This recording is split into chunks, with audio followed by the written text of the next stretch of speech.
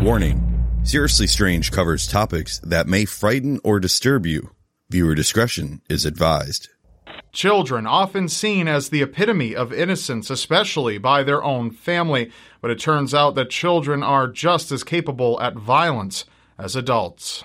A story that proves leaving young children alone is never a good idea. A case where a mother really should have been the one to tend to her infant, and a story that seems greatly inspired by the Amityville Massacre.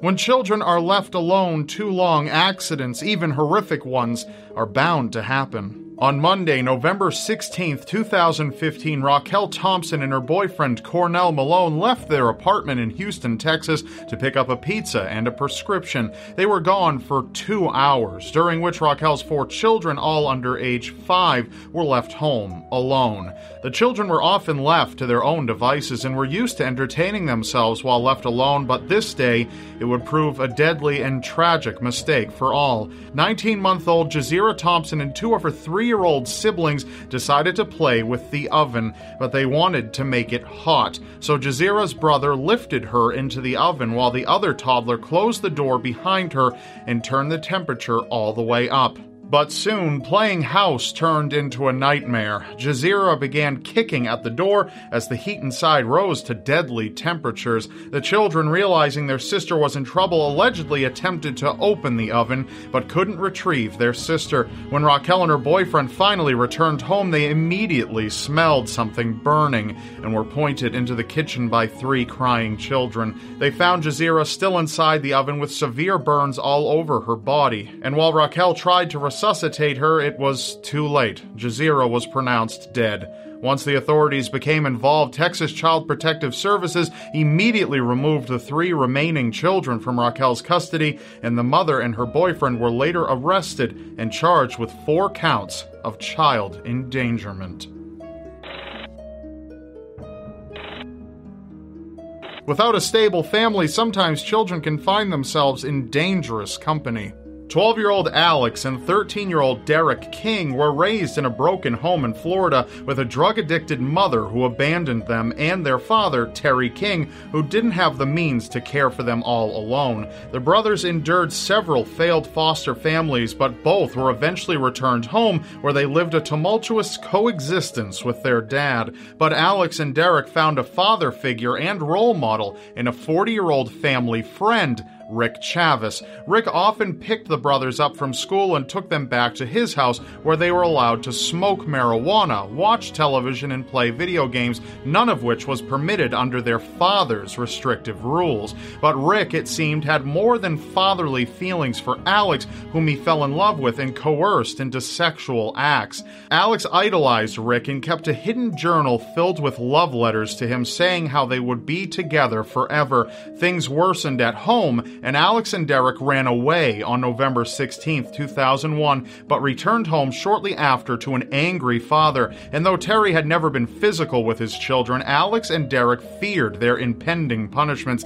and decided they couldn't take it anymore. On the night of November 26, 2001, they waited until Terry fell asleep. Then Derek grabbed an aluminum baseball bat and swung it at his father's face over and over while Alex egged him on until Terry took his last breath. In an attempt to cover their crime, the brothers set their house on fire and fled to Rick's home, where they hid until the following day. Initially, Derek and Alex confessed their crimes, but later changed their story, blaming Rick for the murder. The jury, however, didn't buy their change of heart, and while Rick was found guilty of false imprisonment and accessory after the fact, the boys were convicted of third-degree murder. Both Alex and Derek have since been released and admit to feeling the weight of their crimes, but both hope to move on into the future with families of their own.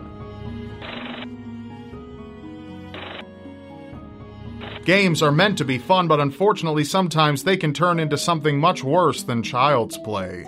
On May 20th, 2001, in Rochester, New York, a friendly game of backyard baseball between two brothers and their friends was underway. The youngest of the group, a 3-year-old, suddenly threw a stone at his 6-year-old brother. The brother, who remains unnamed, retaliated by throwing a brick at the toddler. Though dangerous, the situation didn't seem truly malicious until the boy took a wooden baseball bat and began repeatedly beating his little brother in the abdomen with full overhead swings.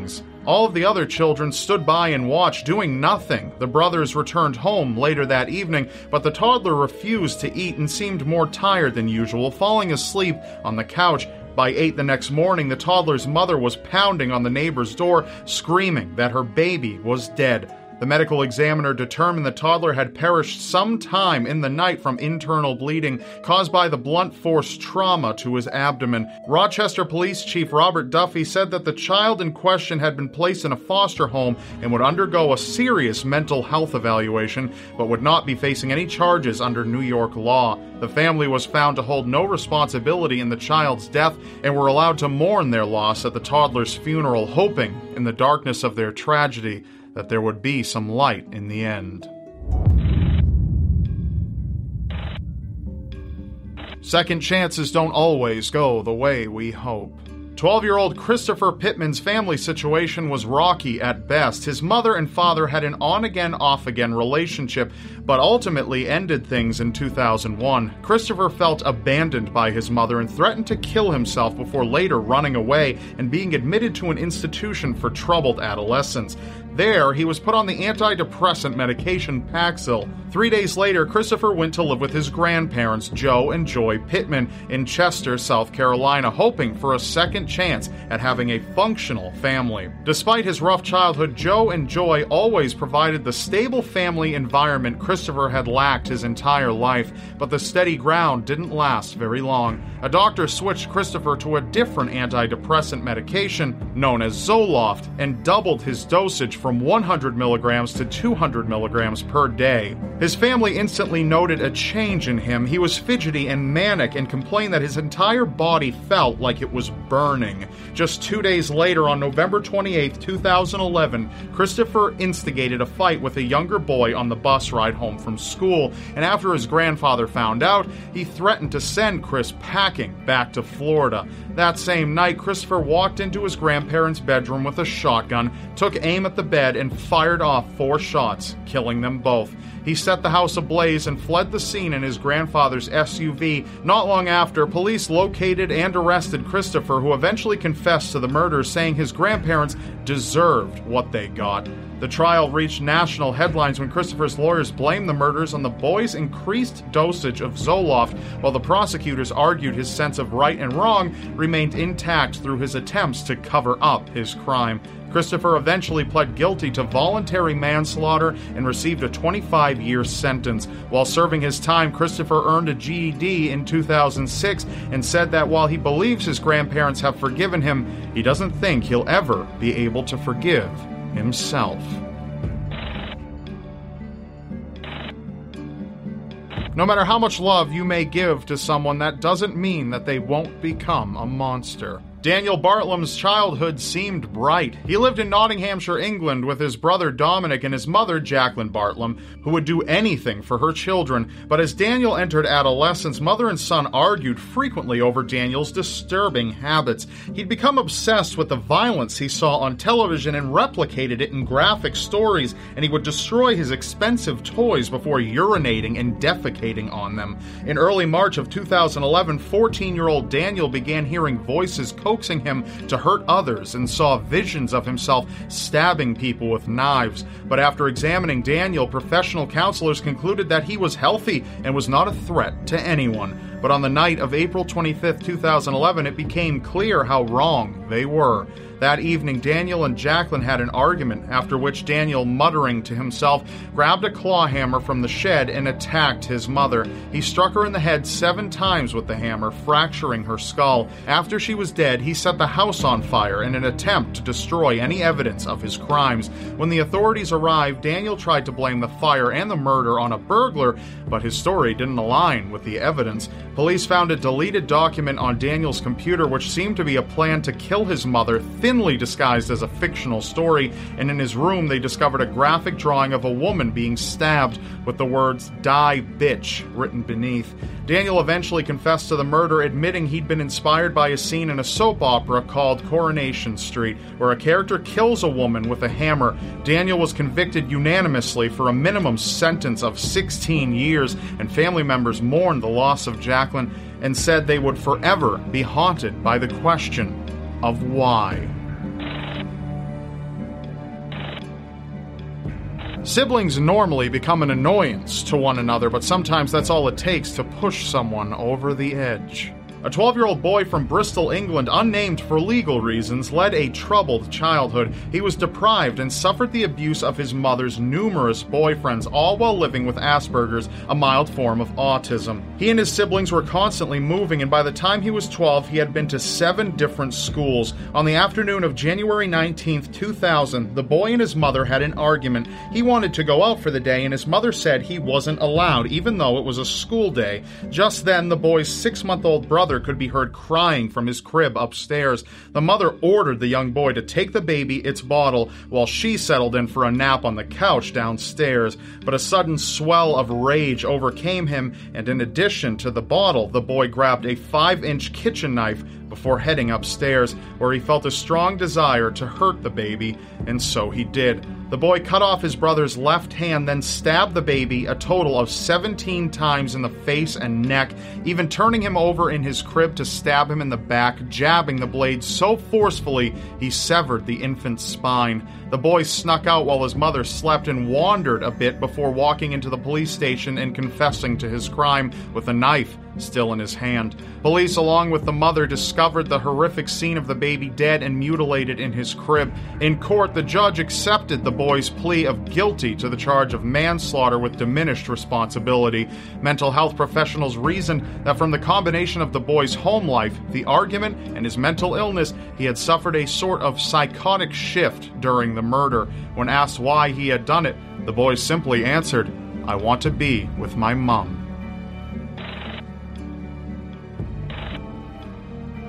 Things aren't always as they appear from the outside, behind closed doors. To the small town of Monte Vista, Colorado, John Caudle seemed like any smart 14-year-old. He had a love for reading and was a bit shy, but around his friends he was always cracking jokes. However, John's goofy nature was subdued at home by the strict demands and verbal abuse he suffered at the hands of his stepfather, Tracy Reinbarger, and his mother, Joanne, who was the main instigator of his suffering. Joanne was controlling, often resorted to name-calling, and would withhold food from John as punishment for not completing his never-ending list of chores. John felt like a slave in his own home, but he kept his anger to himself, enduring the abuse until the day when he finally snapped. On October 26, 2009, John came home from school, and Joanne immediately began scolding him for failing to bring her a soda. All of the repressed anger reached a boiling point as John retrieved a .22 caliber pistol from the family safe, took aim, and fired at his mother. She screamed repeatedly as he shot her 8 more times before finally falling silent. Fearing his stepfather's wrath, John hid until Tracy returned home, then shot him 2 times in the head, but to his horror, Tracy was still breathing. John placed earplugs into each of Tracy's nostrils and dragged the bodies into his parents' bedroom and shut the door, where Tracy died shortly after. He stayed up late that night, mopping the blood off the floor, finishing the laundry, playing video games, and watching movies. The next day, John was arrested under suspicion of murder after attempting to drive his stepfather's truck to his uncle's house. Shock rolled through the small community, both at the gruesome murders and the silent abuse John suffered. While John was only 14, he was tried as an adult and pled guilty to second-degree murder for his stepfather and reckless manslaughter for his mother, amounting to 22 years in prison. John would only say that he wanted to stop the hurting, that he was sorry, and that he knew his actions were wrong. Some of us follow the footsteps of our parents, while others do the exact opposite. In Sao Paulo, Brazil, Marcelo Pesagini was the 13-year-old son of 2 police officers. His father, Luis, had served 19 years on the police force, while his mother, Andrea, had 16 years of experience. Marcello also lived with his great-aunt and grandmother and was known as a quiet, gentle boy who was beloved by his classmates. Though he had a fascination with weapons and a large toy gun collection, he had never been violent towards anyone, but that was all about to change. Late on August 4th, 2013, for unknown reasons, Marcello took his father's .40 caliber police-issue pistol and killed his great-aunt, grandmother, father, and mother, shooting them all once in the head while they slept. The next day, CCTV cameras caught Marcello walking to school, but what cameras didn't see was the .32 caliber revolver tucked in his backpack. Later that same day, Marcello returned home from school and shot himself in the head with that same gun. When police discovered the 5 bodies at the Pessigini residence, there was no sign of forced entry. They didn't want to believe Marcello was responsible, but as the investigation progressed, it seemed the likely conclusion. A friend at school even confessed that Marcello had ambitions of becoming a hired killer, and that he planned to start his career by killing his own parents. When the story hit international news, many saw the similarities between the Pessigini murders and the Amityville massacre of 1974, where Ronald DeFeo Jr. gunned down his family while they slept. Stranger still, in December of 2012, Marcello posted a popular picture of a supposed apparition in the Amityville house. But unfortunately, the answers behind this particular family massacre died with Marcello. Love can cloud a person's best judgment and sometimes leave them seeing red. Jasmine Richardson had always been a part of a tight-knit family. She loved her 8-year-old brother Jacob and was close with her mother and father, Deborah and Mark Richardson. But even the love of a family couldn't dampen the inexplicable anger and isolation 12-year-old Jasmine began to feel. She started wearing all black, identifying as a goth, and attending punk rock concerts where she would meet 23-year-old Jeremy Steinke, an unemployed high school dropout who believed he was a 300-year-old werewolf. The two instantly fell into an intense relationship, a relationship her friends criticized and her parents forbade. But that didn't stop the couple from wanting the freedom to be together, and so the lovers orchestrated a plan to kill her parents and run away together. In the early morning hours of April 23, 2006, Jeremy, dressed in black and wearing a mask, stabbed Deborah Richardson 12 times, then struggled with Mark, who fought back with a screwdriver before succumbing and being stabbed 24 times. Jasmine thought it would be cruel to let her brother live without his parents, so she slit his throat and fled the murder scene with Jeremy, but they only made it 81 miles before the police located and arrested them. While awaiting trial, the two made plans to marry, but the time behind bars would diminish their feelings for one another. By Canadian law, Jasmine could only be sentenced as a juvenile, and she was convicted on 3 counts of first-degree murder with a maximum sentence of 10 years, while Jeremy, on the same charges, received 3 life sentences to be served concurrently. In May 2016, Jasmine was released after completing her sentence and rehabilitation program, and as for why she did it, she said, "I loved him so much, I thought it would bring us closer together." Stay with us. We'll be right back. Bloody FM presents Hometown Ghost Stories, a paranormal podcast that investigates a new town every week, bringing you all the hauntings, from haunted houses to castles, bridges to asylums, wandering spirits to demons. Over 100 episodes covering different towns all over the world. Tune in to Hometown Ghost Stories live on YouTube every Tuesday night at 9 p.m. Eastern or on any podcast platform, and find out if your hometown is haunted.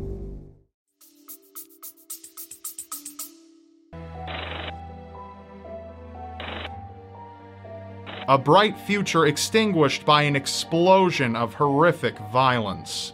15-year-old Nehemiah Griego was born into a loving family whose faith saw them through their hardships. Nehemiah's father, Greg, a former criminal turned pastor and volunteer fireman, worked tirelessly to lend spiritual guidance to others, and his mother, Sarah, was known for her kindness and delicious food. Nehemiah also shared his home in South Valley, New Mexico, with 3 younger siblings, 9-year-old Zephaniah, 5-year-old Jael, and 2-year-old Angelina. Nehemiah himself was known for being intelligent and always curious, with a particular talent for music and sports.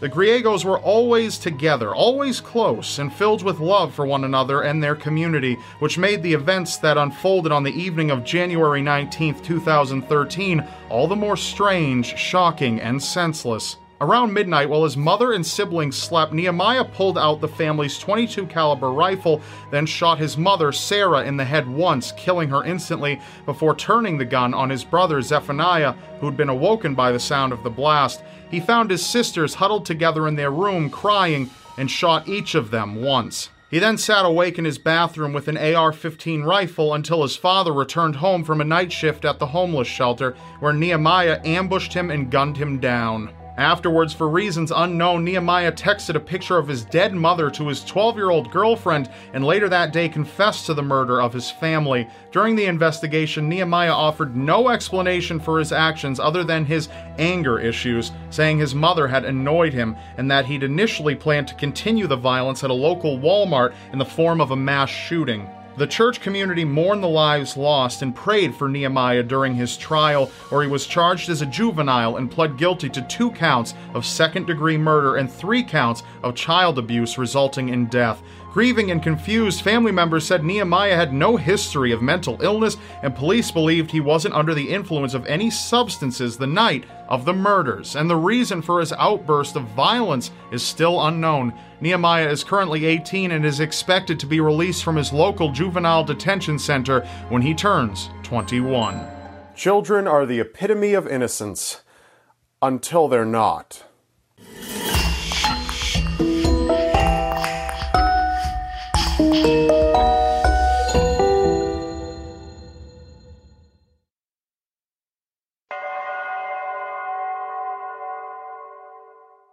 Eric Smith was a peculiar 13-year-old boy. A victim of bullying, he was often teased for the way he looked. Beside his red hair and freckles, Eric wore large, thick glasses, which were supported by a pair of low-set ears that protruded unusually from the top. Eric was a loner, often seen riding his bike around town for hours on end by himself, unable to fit in with other children. He was described by his grandparents as a child who liked to goof around a lot and often sought attention. In the summer of 1993, Eric took part in a recreation program. It might have done well for him to get out and socialize with others in a different type of environment, despite his poor experience with it in the past. Derek Roby, at only 4 years old, was also attending the program. His mother would usually walk him as he was less than a block from where it was held, but that particular day, she had been tending to his younger brother. Derek assured her he could walk himself, and she let him go. Just 5 minutes later, the Roby family's lives would be forever changed. Derek walked down the sidewalk, quickly approaching his destination, when Eric Smith just so happened to be riding by on his way as well. Eric pulled his bike over and lured Derek to an area away from the road. Once there, Eric began strangling Derek. Being 9 years younger, he couldn't put up a sufficient fight. Eric choked him to near death before digging up a couple of large rocks and dropping them on Derek's head, killing him.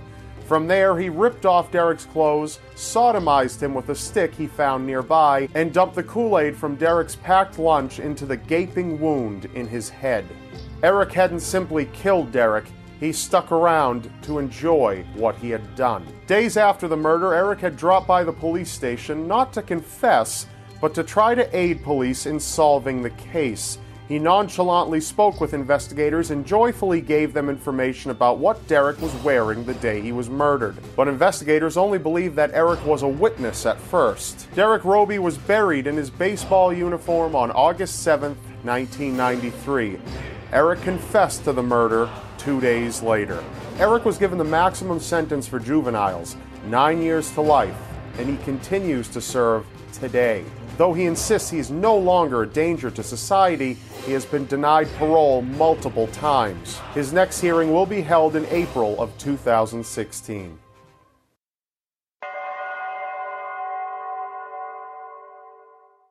Sometimes evil can be so overwhelming that it simply must be shared with others. Mary Bell was born in 1957 to a 17-year-old prostitute and was fathered by a habitual criminal. Living in a slum without adequate love or care, Mary lived a terrible life. From claims that she was forced into sexual acts with men since the age of 4, to her own mother trying to kill her numerous times in the earliest years of her life. Mary, as expected, was morphed into something a child should never become, a monster. Mary had began attacking and choking a number of other children, and she was firmly reprimanded for it, but no further action beyond that was taken. Mary was only 10 years old when her acts of violence became lethal.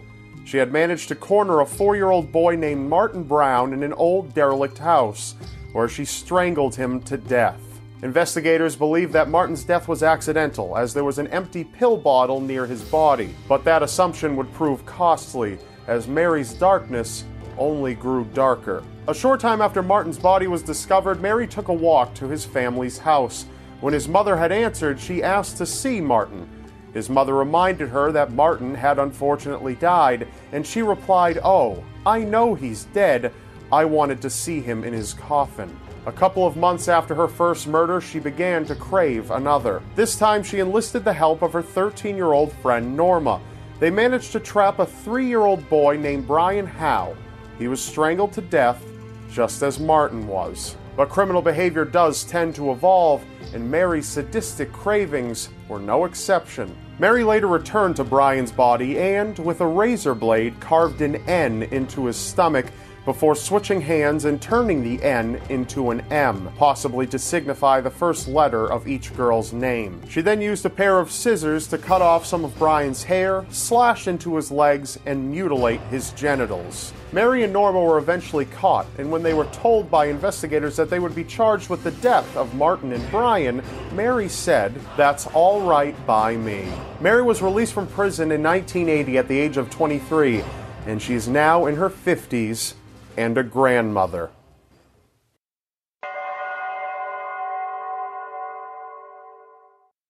In some hearts lurks an evil that could never be changed. There are few cases darker than the story of Jesse Pomeroy. Jesse was born in Boston, Massachusetts in 1859 to a widowed dressmaker. Jesse looked different from other children in a way that sounds like it came right out of a horror movie. Jesse's right eye was almost entirely white. Not much is known about Jesse's upbringing, but by the age of 11 he had developed a habit of taking younger boys to secluded areas, stripping them of their clothes, and tying them up. After this, he would punch and kick them until their entire bodies were bruised. Jesse's dark desires began to evolve, however, and eventually he would begin to cut his victims with a knife and knock out their teeth to disfigure them. Having such identifiable features, victims were able to easily assist the police in finding their attacker. Jesse was caught and sent to a reform school where he was to remain until he was 21 years of age. But Jesse was smart. He kept on his best behavior and led the staff at the school to believe that he was a changed boy, that he would be safe to release to the public once again. So instead of staying there for the 10 years he was supposed to, he was released after only 2. Jesse wasted little time. He had beaten and mutilated a 10-year-old girl to death, and a month later had taken a 4-year-old to a secluded area and cut him up so badly that he was nearly decapitated. The police knew of Jesse's reputation, and they knew that he had just been released from reform school. He was taken in, interrogated, and thanks to an overwhelming amount of evidence, was charged. Though he was initially given the death penalty, there was a great outcry against sentencing a child to death. He was eventually sentenced to life in solitary confinement, and he spent almost the rest of his entire 58 years on Earth there. A reporter described him as a deadened creature gazing with lusterless eyes upon a world that meant nothing to him. The child might be the last person you suspect of murder, and that's exactly what these children were counting on. That's all for now. Remember, you may not believe it, but anything is possible in a world so seriously strange. Thank you for listening. Be sure to follow the Seriously Strange podcast so you don't miss what we've got in store for you. Watch the shadows and stay alive out there. Thanks to all of you for your support. The Seriously Strange podcast is made possible due in part to contributions made by our listeners like you. So if you would like to keep the Seriously Strange podcast online and accessible, please consider pressing the link that says support the show in the description of any podcast episode. You can then choose your preferred way to donate and send a contribution our way, because we can't do this without our listeners' support. If you decide to contribute, it's tremendously appreciated, and we thank you so much. We read every single message included with each contribution, so feel free to include your comments or even make a request for a future topic. Thanks for listening. We've got a lot more in store for you. Take care and enjoy your next episode.